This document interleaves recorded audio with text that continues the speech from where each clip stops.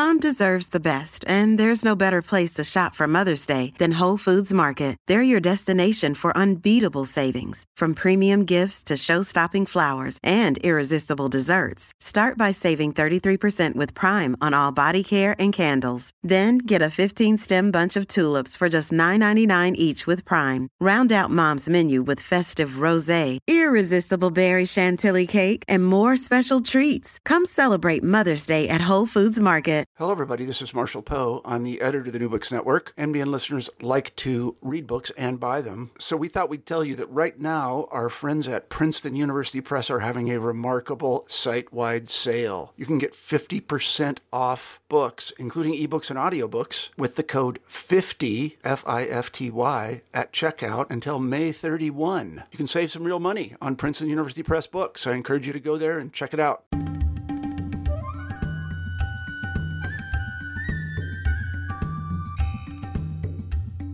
Hello and welcome to New Books in South Asian Studies. I am your host, Aparna Gopalan, and today I am so thrilled to be able to speak to the author of a book which inaugurates a paradigm shift in how we think of cities and urban space. The book, titled Making the Modern Slum, The Power of Capital in Colonial Bombay, came out with the University of Washington Press in December 2019. Its author, Professor Sheetal Chhabria, is a historian of South Asia at Connecticut College. The book argues that cities are not naturally occurring spaces marked by lines on a map. Instead, they are products of constant labors of inclusion and exclusion, which more often than not serve to keep capital flowing and keep the laboring poor stigmatized. This argument is startling because it shows that urban injustices are not mistakes or signs of incomplete or failed urbanism.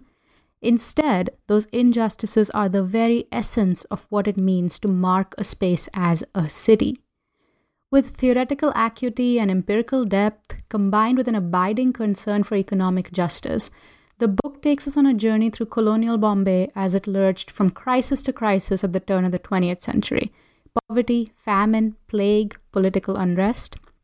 In this volatile climate, it was the continual appeals to the health of the city which served to render class warfare technical, to generate consensus on anti-poor measures across the colonial divide, and to invent a stigmatized object called the slum, which could be used and has been used as a perpetual foil to the city, making the results of deep capitalist urban inequality appear like vestiges of an incompletely integrated native society, which called for more commercialization as the solution.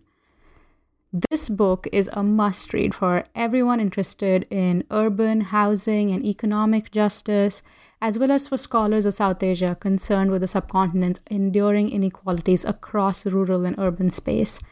I had the pleasure of speaking with Professor Sheetal Chhabria about this book. Our conversation follows here. I hope you enjoy it. Hello, Sheetal. Welcome to the program.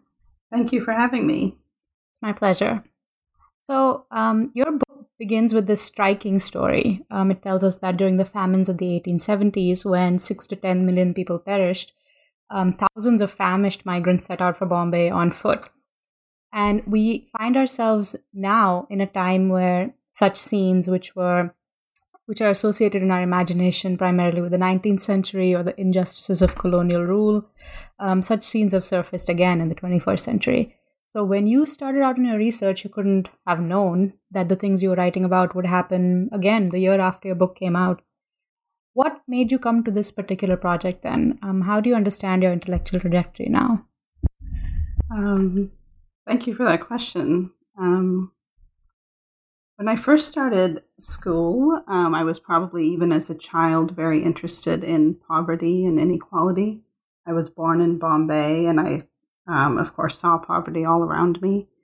As I progressed through undergrad and graduate school, I found different ways to try and understand the production of inequality. I first studied philosophy, but I found, and even though I found those sort of modern theories of justice and whatnot really useful, I found it too ungrounded, not empirical enough. Finally, when I ended up studying history, I was very interested in the ways in which India's poverty in particular, or South Asia's poverty in particular, were taken as very natural, explained away as part of a legacy of colonialism or a product of underdevelopment, but I wanted to sort of look deeper into how that naturalization happened. So those images that the book begins with, it's very sad but true that when I wrote the beginning description about migrants coming into Bombay, I was actually thinking about sort of the migrations students of history are most familiar with, which is from the partition. And I wanted to sort of tell a story in which people were displaced from home, were displaced regularly, not because of some eventful sort of political moment, but rather because of their everyday structural conditions.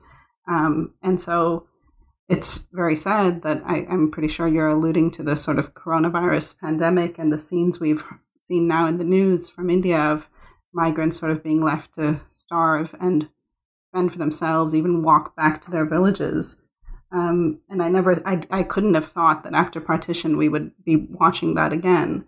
But I guess it's all part of the sort of all too common way in which governments neglect the poorest amongst their citizens. And so that kind of structural displacement that you're seeing today is of a kind with the kind you saw in the 19th century.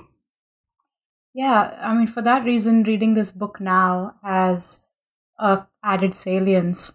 The book is, of course, it's called Making the Modern Slum, but it could just as easily have been called Making the Modern City, because in the book you basically talk about how at a certain historical moment the health of the city becomes very detached from actually discussing the health of individual or collective inhabitants. The city itself becomes the protagonist of much governance outside of those who make up the city. This is a very interesting point. What do you make of this ossification of the city in the case of Bombay? What are some of its key features and why does it happen?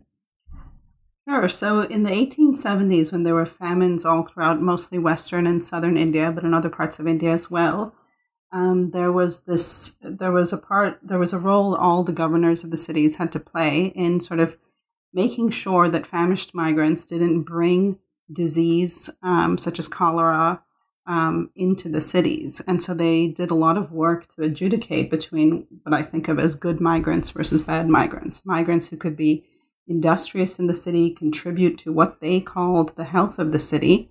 And after the 1870s, especially, you see that most, even in the municipal corporation, even in the trust, and all the sort of parastatal institutions that govern the city, officials are concerned with what they call the health of the city. For many years, I would read archives like that, and it seemed very normal until actually after reading Timothy Mitchell's work once again, I realized that this is actually a very strange thing to keep saying, the health of the city, because of course one would have expected they'd be concerned with the health of the migrants. But in Mitchell's work, he shows that the city was probably the first place that what we now think of as the economy could be imagined. And I found this to be particularly true in colonial Bombay. In colonial Bombay, every act of governance that was meant to exclude migrants or control them, manage the population, control the space of the city by either widening roads or making sure there were the right kinds of buildings, surveilling even vagrants in the city. All those things were meant to secure the health of the city. And by the health of the city, what was meant by that is simply, can colonial Bombay be a space for commerce, be a space for commercial ambitions to be realized? And so once you kind of sort of historicize that, you come to see the strangeness of it, the way in which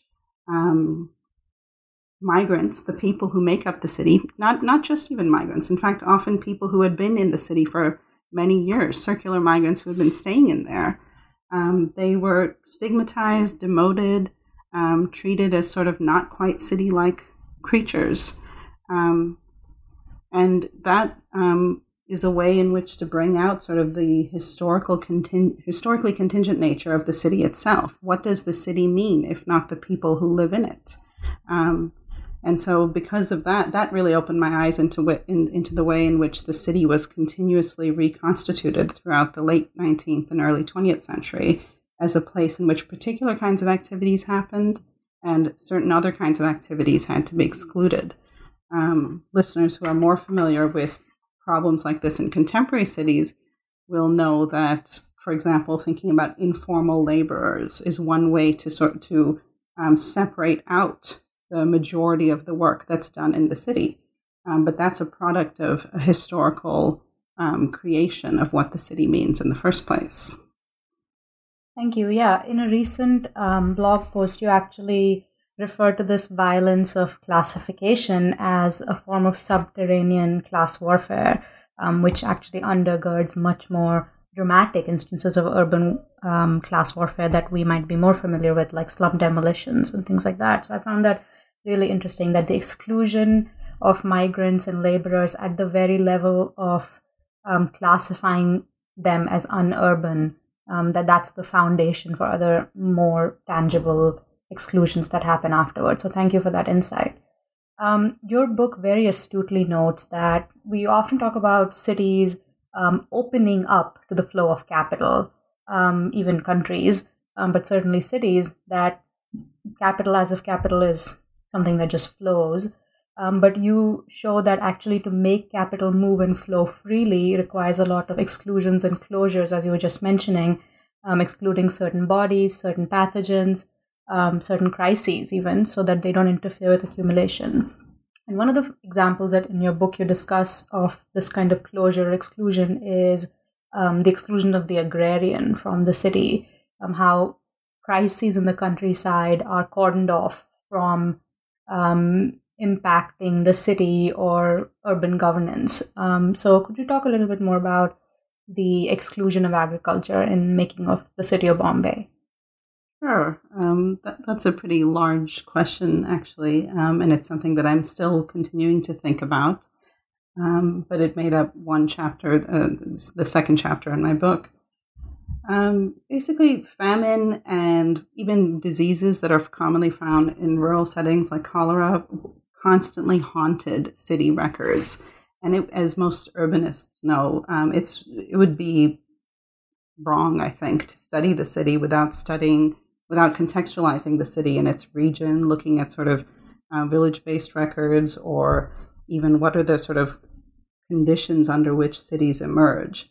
And all these migrants that come from villages, they are recorded as seasonal migrants, as circular migrants, and they flow sort of back and forth between city and country. And I guess perhaps your readers will know, by the year 1900, I believe it was some 100 million people across colonial India were dependent on colonial famine relief somehow. By dependent, I don't know what that means, but this was in the Indian Famine Commission records. By the year 1900, some 30 million people had died of famine-related causes. I believe the population of India around colonial India, which includes now Pakistan and Bangladesh, and I believe the total population in 1900 was something like 250 million, although I'm not completely sure about that number. So if 100 million people were dependent on some sort of famine relief institution at that time, that's more than 1 out of 3 people. It's clear that the agrarian crises, by which I mean capitalist crises of accumulation, social reproduction, etc., were a constant feature of colonial Indian life. And yet, if you read city records, one gets a hint of that, but one also can start to feel that the city is in fact a space of commerce that's celebrated. There are lots of biographies produced of cities with, say, the Great Bombay, the commercial entrepot of British India, and they're sort of celebrating the glory of the city. And if you just read those things, those travel accounts and whatnot, you would not know that this was these celebrated spaces of commerce were just butting up against so much misery. So how those two become separated off becomes a good historical question. Why are those thought of as distinct things? And part of making the city, part of thinking of the city as the city, is to exclude the very conditions under which it's created. And the conditions under which it's created include improvements and dispossessions in agriculture so that you get the entire laboring pool that comes into the city. It also includes creating surplus value in the countryside from which commercial men can derive the sort of extra capital that they need to start making industrial investments and investments in land and investments in housing, investments in, or even governments need that kind of surplus revenue to make the investments to build the city. So turning these two things into separate, distinct things is a way to both celebrate cityness and to make agrarian crises seem like they're a world apart, that there's some local problem, or that there's something distinct from the commerce that's in the city. That act of separation is a fundamental labor that's done to make the city seem like a space of cosmopolitan flows and commerce. And it's one that continues till today. It's I don't know if it exactly began in the 19th century. I would bet it really took on much significance then, but it definitely continues throughout the 20th century. Yes, thank you for that answer. These exclusions that you talk about sometimes are sort of very direct exclusions, such as just not allowing migrants to enter the city or to adjudicate which migrants come in and which don't, or even presenting agrarian crisis as external to the city. But sometimes the exclusions are a bit more indirect or a bit more subterranean, as you call them. And the slum is obviously a key exclusion that goes into making the city. You tell us that a slum is a kind of outside to the city, a kind of other, the space against which the properly urban is defined. But even as the slum is the other of the city, it is also within the city. How do you explain this, or how can we understand that some places are marked as slums and not others, and places marked as slums are inside cities? What makes slums sort of slums? Is it housing types, occupations, or something else? Yeah, that's probably the first question that I began this project with, which is why is a certain place called a slum and other places of poverty not called a slum? The term I came up with in my book is that there's a process of judicious illegalization that creates slums, by which I mean that if it was possible to take a snapshot of say the city of Bombay in the year 1896 when the plague broke out, you would find that there were many kinds of dwelling types, many kinds of structures, some of which were more permanent types, and some of which were less permanent. There were many kinds of poverty. There were some people who were so poor that they were vagrants and beggars. There were people who were so poor that they were living, shacked up together in tenements, sometimes 12, 15 people to a room. And there were some people who were so poor that they were sort of living on the outskirts of a city in some sort of makeshift housing, and they would migrate regularly into the city. But out of all those poor people, only a select few would ever be called slum dwellers. And that was because once the plague broke out in 1896, it threatened the central space of the city.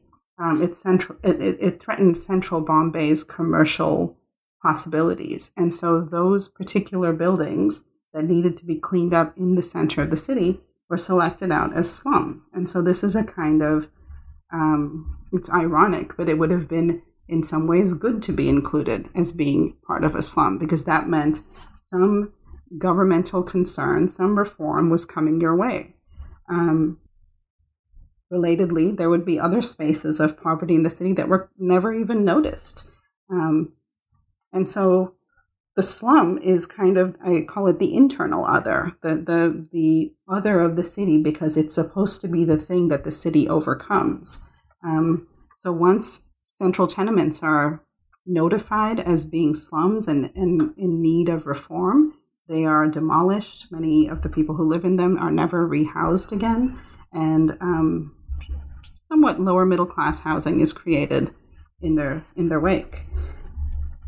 I think that process of selecting out which buildings are slums and which ones are not continues till today, and it can seem sometimes arbitrary. Why is a certain building called a slum and why are other places not? But if you dig deeper, you find that someone's gaining from selecting a certain place as a slum. There's one more thing I think that's worth noting, which is that a lot of the images we have of slums in South Asia today are sprawling shanty towns. We think of large, slummed cities, like Bombay, Karachi, Calcutta. But it's important to note that in the early 20th century, the places that were called slums were quite comparable to their North Atlantic counterparts. They were tenement-like buildings, they were called chawls, that were in the center of the city. And they were selected out for reform and inclusion because they threatened commerce. They were not the sprawling shanty towns we associate with South Asian urbanism today. That's quite a change in the meaning of what slum means. And I really like how you explain the slum as the case of a solution finding a problem rather than the other way around. I think that's a very powerful way to kind of grapple with what a slum is and how it changes. As your book goes on to talk about the plague, which you just mentioned, it becomes really eerie to read at this moment because so many of the scenes, again, are just very familiar right now with the coronavirus crisis. People being quarantined forcibly or escaping quarantine, and this kind of constant tension between people and officials, throughout which, as you just mentioned, what was actually being quarantined was very often the commercial districts, which were being quarantined off from the people rather than the people being quarantined from the disease in some straightforward way. So given the kind of commonalities between the present moment and the plague, the question arises, what were the key lessons that we could have learned from the plague in preparing for the present moment, and have those lessons been learned or been heeded in the decades since 1896 in the century? Yeah, that's actually a very tough question, and one that has sort of stopped me in my tracks over the past couple weeks because, of course, one tries to prepare for a moment like this when one does one's research. But the images we're seeing out of India right now, in fact, across the world, are quite daunting. That being said, the plague of 1896 did require, it resulted in a lot of quarantining, and many listeners will be familiar with plague riots that galvanized the nationalist movement against the colonial state. And one of the things I try to do in my book, following some scholars like, for example, Prashant Kadambi, has also shown that, in fact, a lot of the quarantining measures and a lot of the sort of public health interventions that were taken as a result of the plague were particularly about class. They were about middle class and wealthy residents trying to protect themselves, their assets, their capital, their future revenue from what they perceived as contagion born of poverty, born of disease, which often went hand in hand. So in many ways, although the object of quarantining were the poor themselves, what was actually being quarantined and sort of bounded off was the space of commerce and the space of the city. With regards to what are the lessons for today, well, one of the results of the plague was that the City of Bombay Improvement Trust was formed to clean up the city. And the trust was in what we would call today a public-private partnership. It was meant to enlist the wealthiest Indians and colonial officials in the task of cleaning up the city and sort of make it profitable for them to do so. It would have been difficult without making it profitable for them to get the resources to do all the things the trust did, because there was very little political will to do that. But once they could enlist property men in Bombay by offering them handsome compensation for their buildings, for their tenements, etc., they would have the resources needed to do that. But of course, this undermined very much the public intentions of the trust, or the public intentions that out of which the trust even emerged, which were to sort of actually clean up the city, actually secure the health of the population, and prevent disease amongst it. Instead, what happened is private propertied men were able to gain handsomely from the trust's activities, and the poorest were sort of sent out of the city. They ran away. There were a lot more rural deaths from the plague than there were urban ones, and yet the city was privileged as the space in which to remedy or stop the effects of the plague. So I think one of the lessons is, sadly, that private interests always domineer over public ones. And I'm not sure we've come very far in learning that lesson today. Yeah. There's actually an instance you discuss in the book which really illustrates the kind of power of private interests. You talk about how in Bombay there was an effort by the British government to create, sanitation systems, and that Indian capitalists actually opposed such efforts, and that changes our understanding of where the blame lies between the colonial state and native elites in the kind of health crises of that moment. Could you just briefly talk about that instance and what it illustrates? Sure. This goes back to sort of one of the first things I said, which is that explanations like colonialism or underdevelopment, while certainly true for explaining India's peculiar condition, they're just not sufficient. So I think what you're referring to is in 1868, I believe, Arthur Crawford, who was the first municipal commissioner of Bombay, he proposed a huge sort of sewage and sanitation sort of water management system in Bombay. But Bombay's capitalists protested. They used, I believe, the Bombay Association to basically demand his resignation, and he resigned. And, till today, Bombay does not have a very good water management system. But there are other instances. There are these remarkable records I found about, there was a set of interviews actually taken of Bombay's industrialists, many Parsi, Gujarati men, and others, who were asked, what do you believe your responsibility is towards housing your laborers? And they were asked this because both in Bombay, in Karachi, and in Aden, all cities which were part of the Bombay presidency, there was this problem of unclean housing, shortage of labor, safe labor housing. And by the early 1900s, officials were getting frustrated because they were just wondering who's going to actually take care of these laborers who are providing so much labor for these capitalists to make their money. And almost all of them, in fact, I might even be able to say all of them, some 20 industrialists were interviewed, and they all said, it is not our responsibility at all to provide housing. It's, our job is just basically to be capitalists, maximize what we can get, and pay a wage. And we have to provide a wage that, allows us to do our work. And the rest is up to, whatever happens.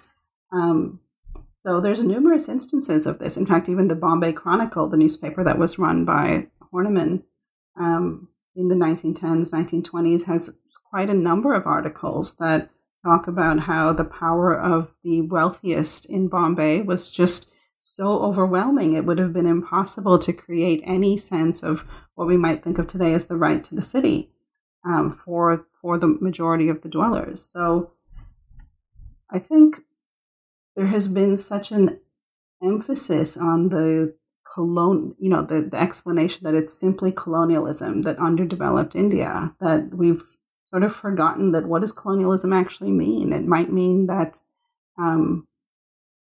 wealthy Indians get away with not actually caring about the public good nearly as much because they're actually supported to either develop the country, or we think that somehow their wealth is part of national wealth, etc. So I think, that was sort of the main thing I was trying to do in bringing out those stories, is to show that the power of capital is constituted in a much more sort of complicated way than simply, just an external imposition. I really like the phrase, the power of capital. It's in your subtitle. The phrase seems very just commonsensical in a way, and yet it is so profound because it is what accounts for what the rest of your book shows, which is basically the exclusion of the poor at every stage. So when the famine happens, when the plague happens, when the trust is formed, at every stage, the power of capital is kind of what acts to determine outcomes or to kind of heavily influence the outcomes. One final thing that you talk about in the epilogue of your book is a very useful take on the power of capital. You basically tell us that the power of capital is able to subvert labor unrest in the city of Bombay also through appeals to the health of the city or to appeals to urban reform.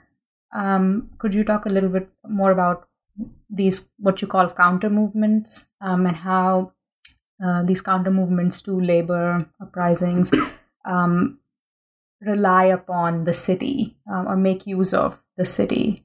I think one of the things that those of us who are wishing for, hopeful that, there will be some sense of labor justice one day, one thing that we have to contend with is that while massive labor unrest is happening, as it did in the 1910s and 20s in Bombay, simultaneously at that time, there are other folks getting together and coming up with ways in which to undermine labor at the very same time.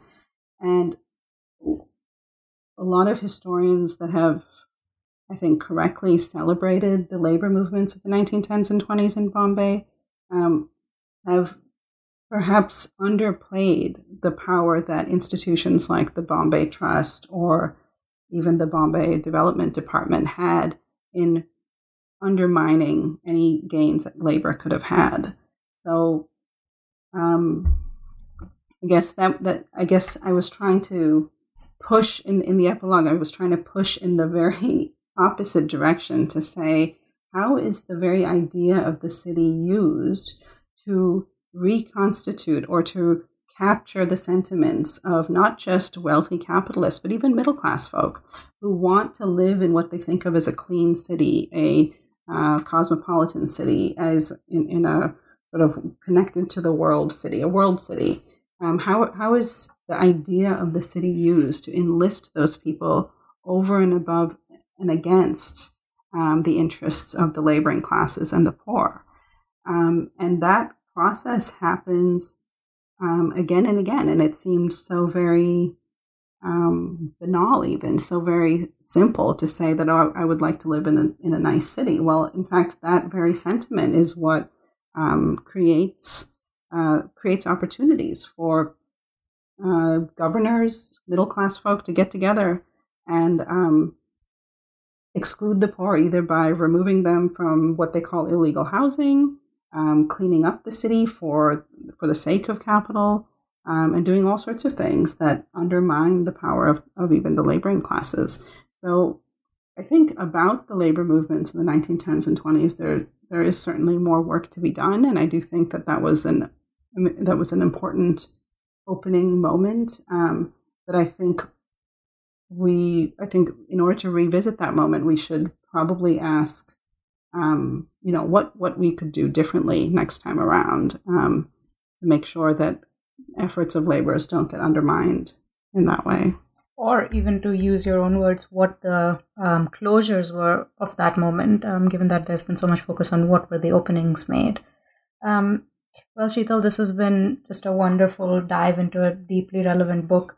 I know that this is a pretty crazy moment for everybody, so our traditional final question might not make as much sense, but we traditionally ask authors, what are you working on now? And it's all right if the answer is just staying sane, which it is for most of us. But what are you working on now? What do you hope to work on in the future? Yes, thank you for the caveat. I'll make it known that homeschooling a young child, teaching full time, and coming up with more research is especially difficult. But before the pandemic broke out, I was trying to think about new ways to approach the spaces of inequality and poverty in India. I've become especially interested in the question of why it is that poverty is measured in India by the amount of calories a person consumes.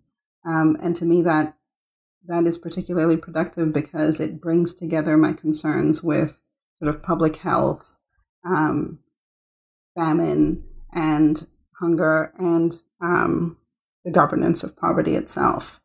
That being said, ever since the pandemic has broken out, I have been rethinking some of how I might frame those issues. And I'm just going to wait and see. That makes a lot of sense for any publicly engaged scholar to be rethinking things at this moment. But your book is certainly very helpful to me, and I'm sure to many others, in making sense of what's happening right now. So thank you so much, and thank you for being with us. Thank you so much for having me.